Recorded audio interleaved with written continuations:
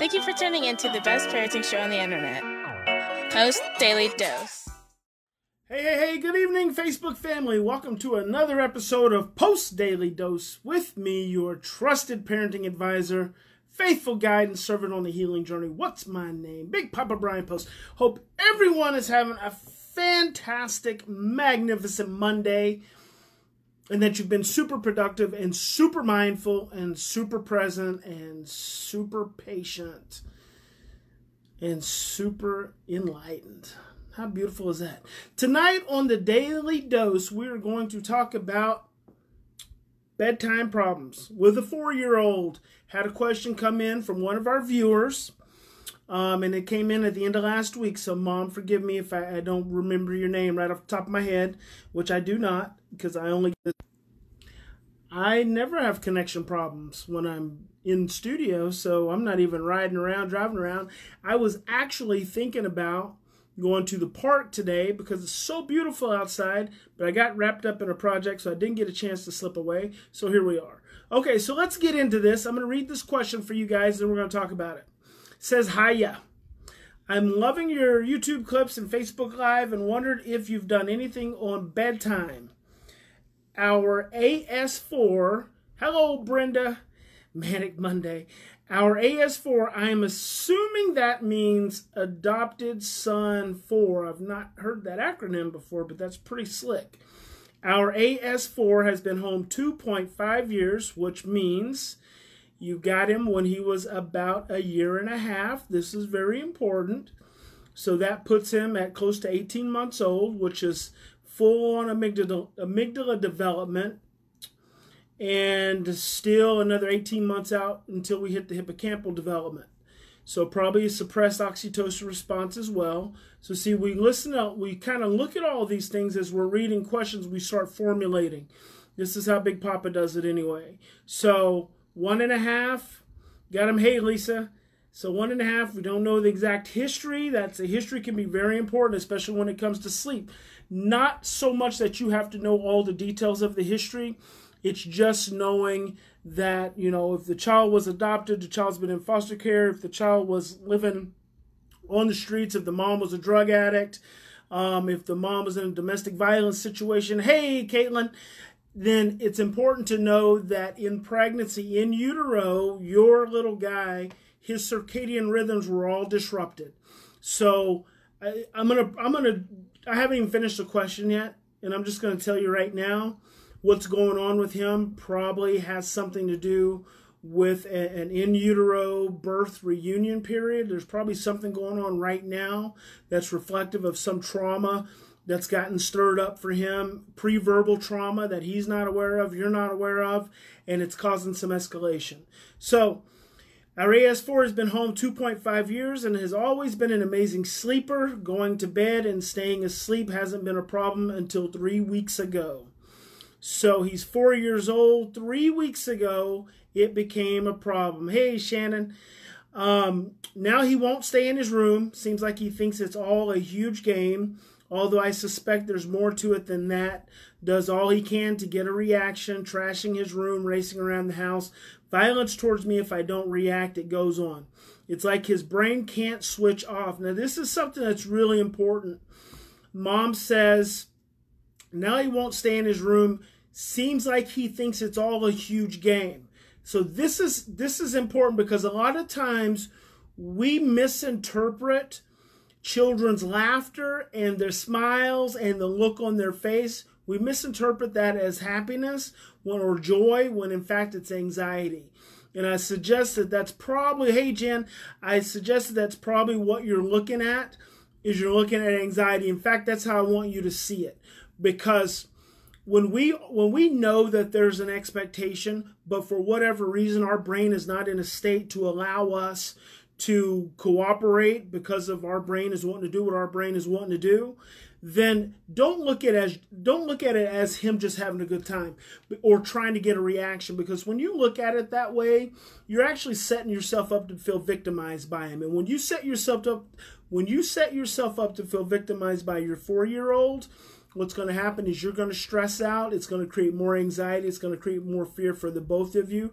And then ultimately your interactions with him, even if you're trying to be really calm and even if you're looking really calm, still has the feeling of walking on eggshells, because Alan Shore says the core of the self is nonverbal and unconscious, thus lies in patterns of affect regulation, which means it's not what you say or do, it's how you feel when you're doing and saying it. So it's very important. Try not to look at it as him having a good time and trying to get a reaction. He's just freaking stressed out. And he is getting a reaction from whatever energy and whatever vibration you're sending off. So that's important to keep in mind. Okay, so you say it's like his brain can't switch off. I'm not sure how to approach. If I stay in his room with him, he goes loopy, laughing and bashing around. So here's something I want you to do.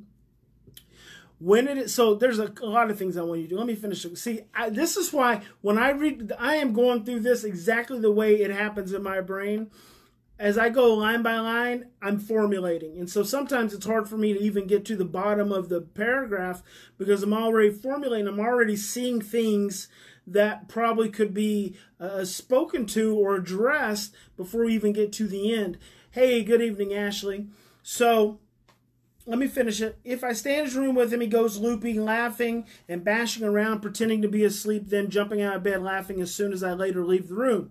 I've taken to sitting outside the room to provide parental presence. That's awesome. But it's taking hours for him to finally go to sleep. I'm sure this must be common for many families in our situation, so I'm hoping you may be able to cover it at some point. Great, great, great. Fingers and toes are crossed. So here we are. Okay, so, hey, Jessica. Here we go. So we want to keep in mind brain development. Brain development is really important when we're talking about little guys, because his brain can hit stages. Now his brain's going to be developmentally delayed because of not a severe developmental delay per se. His emotional development is going to be delayed. Let me say that. His emotional development is going to be delayed based on his history. So you just compare a child that comes from a normal environment, the child that comes from, good, I'm glad this is going to be helpful for you, Angela. A child that comes from a normal environment versus a child who comes from a stressful environment. As the development is occurring, the child coming from a more regulated, consistent, predictive, nurturing environment, their development is going to go a lot faster. Now, physically, these two children still look the same, but their development is going a lot slower. So where this child, their brains may be full-on developed, their amygdala is full-on developed at 18 months. This child's amygdala could even have exceeded this normal child's amygdala development because this child's development, their amygdala is under so much stress early in life, so there's hyperdevelopment. So they may have exceeded this child's amygdala development. So finally at 18 months, this child's amygdala development comes online, but then their emotional development starts to pick up faster and faster and faster, and this one stays stuck. And so because this one is staying stuck, what happens is the stages of development as they occur, so 6 months, 12 months, 18 months, it's delayed. So at 2, you've got him at 1.5 years, and so he's now 4. So you would think that the hippocampus comes on at 3, but for him, his hippocampal development may have just snapped in. I mean, some synapse could have just occurred in his brain that just went boom, hippocampus comes online, which is excellent because it's going to allow him to think more clearly and be able to operate a little more effectively in the situation of stress. But what that could also mean, and I don't want to complicate this for you guys, but I'm just giving you scenarios to consider.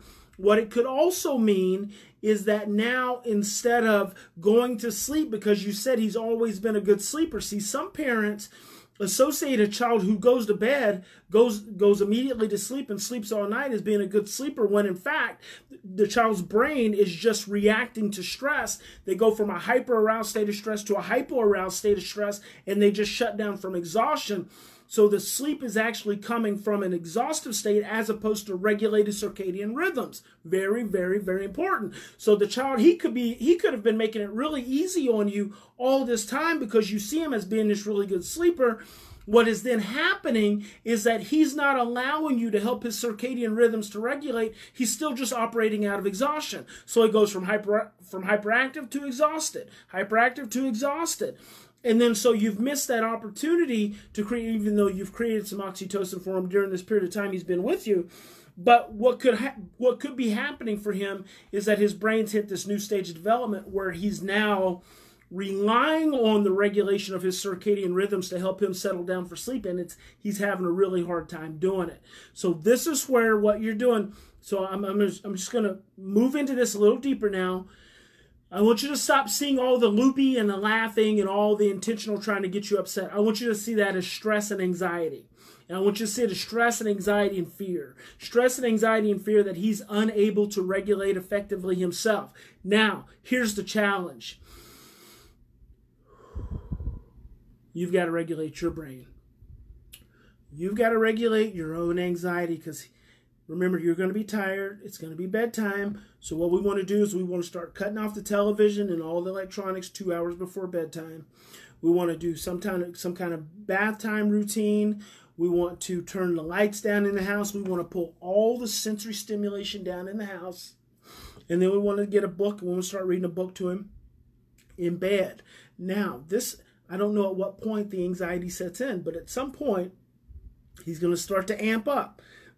That's okay. Keep calming yourself. This is a process. And it can be a very short-term process, or it can end up being a very long-term process. Calm yourself down. Pull yourself down. He's going to be amping up. You got to pull yourself down. Because if he amps up and then you amp up with him, then both of you are going to be amped up. And even though you're setting outside that door for parental presence, emotionally you're gone, you're pissed, you really want him to go to bed, and then it just creates and generates more anxiety. So you got to calm yourself down. You got to see him as being anxious, see him as being stressed, and see him as being in fear and unable in that state to regulate himself. So he requires your adult regulatory presence. You have to be regulated, because if you're just trying to be calm but inside you're not, it's not going to be helpful. So instead of sitting outside of the room, I want you to stay in the bedroom with him. And don't ignore him. Just say, honey, I know it's really difficult for you to be able to fall asleep. And here's another thing I'd advise.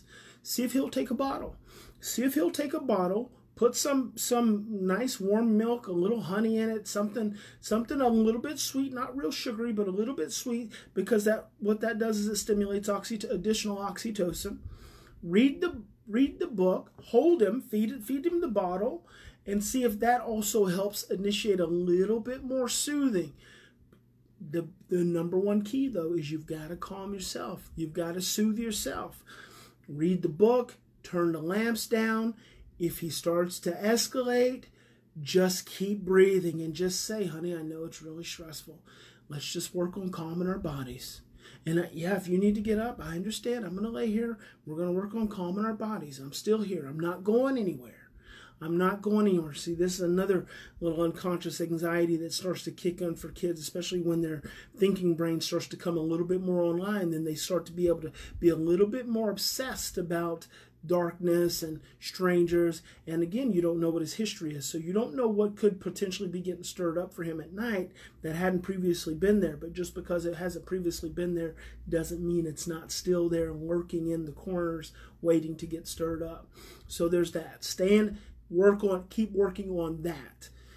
Calming yourself, number one, creating more regulation around the bedtime routine, and then don't give up. If you need to take a break, if you've got a significant other that you could trade out with, trade out. This is a short-term investment for a long-term gain.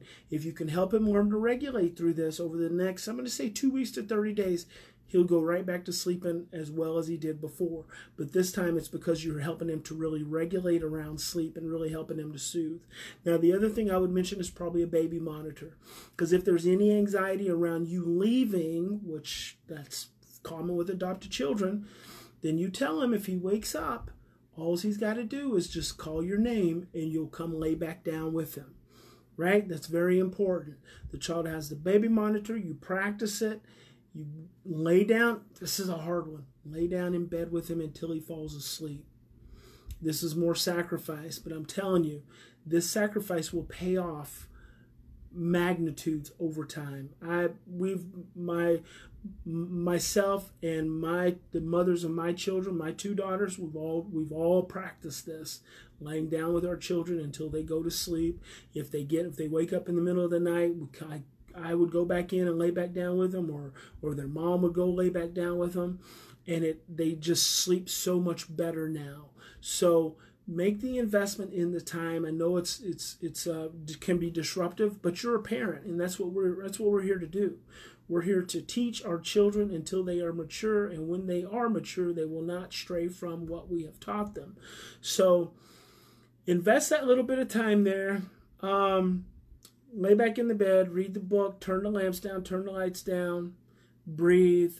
Help him get in touch with his body. Consider the bottle. Bottles can be very, very effective. And I know he's 4 years old, so you're thinking, he's 4, he doesn't need a bottle. You'd be surprised if there's an early developmental stage. Remember, he's been with you since he was 1.5 years. So we don't know what that first 18 months look like. And in fact, I just did my Instagram, my 60-second parenting today on Instagram.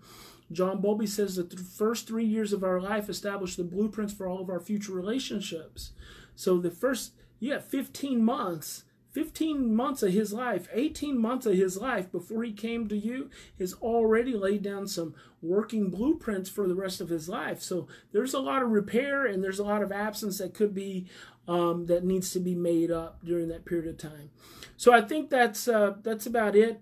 Give it a shot, see how it goes. Remember, in any given situation, we always have two choices.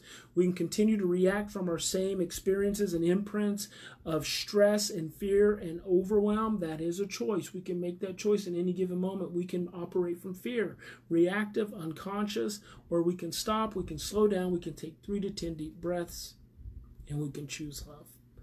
God bless you. Big Papa loves you. I pray for each and every one of you that that at night your homes are just a haven of peace and relaxation and comfort and satisfaction and security, and that you wake up in the morning refreshed, restored, re-energized, and made whole to your loving self. We'll make tomorrow a fantastic day. We'll see you tomorrow.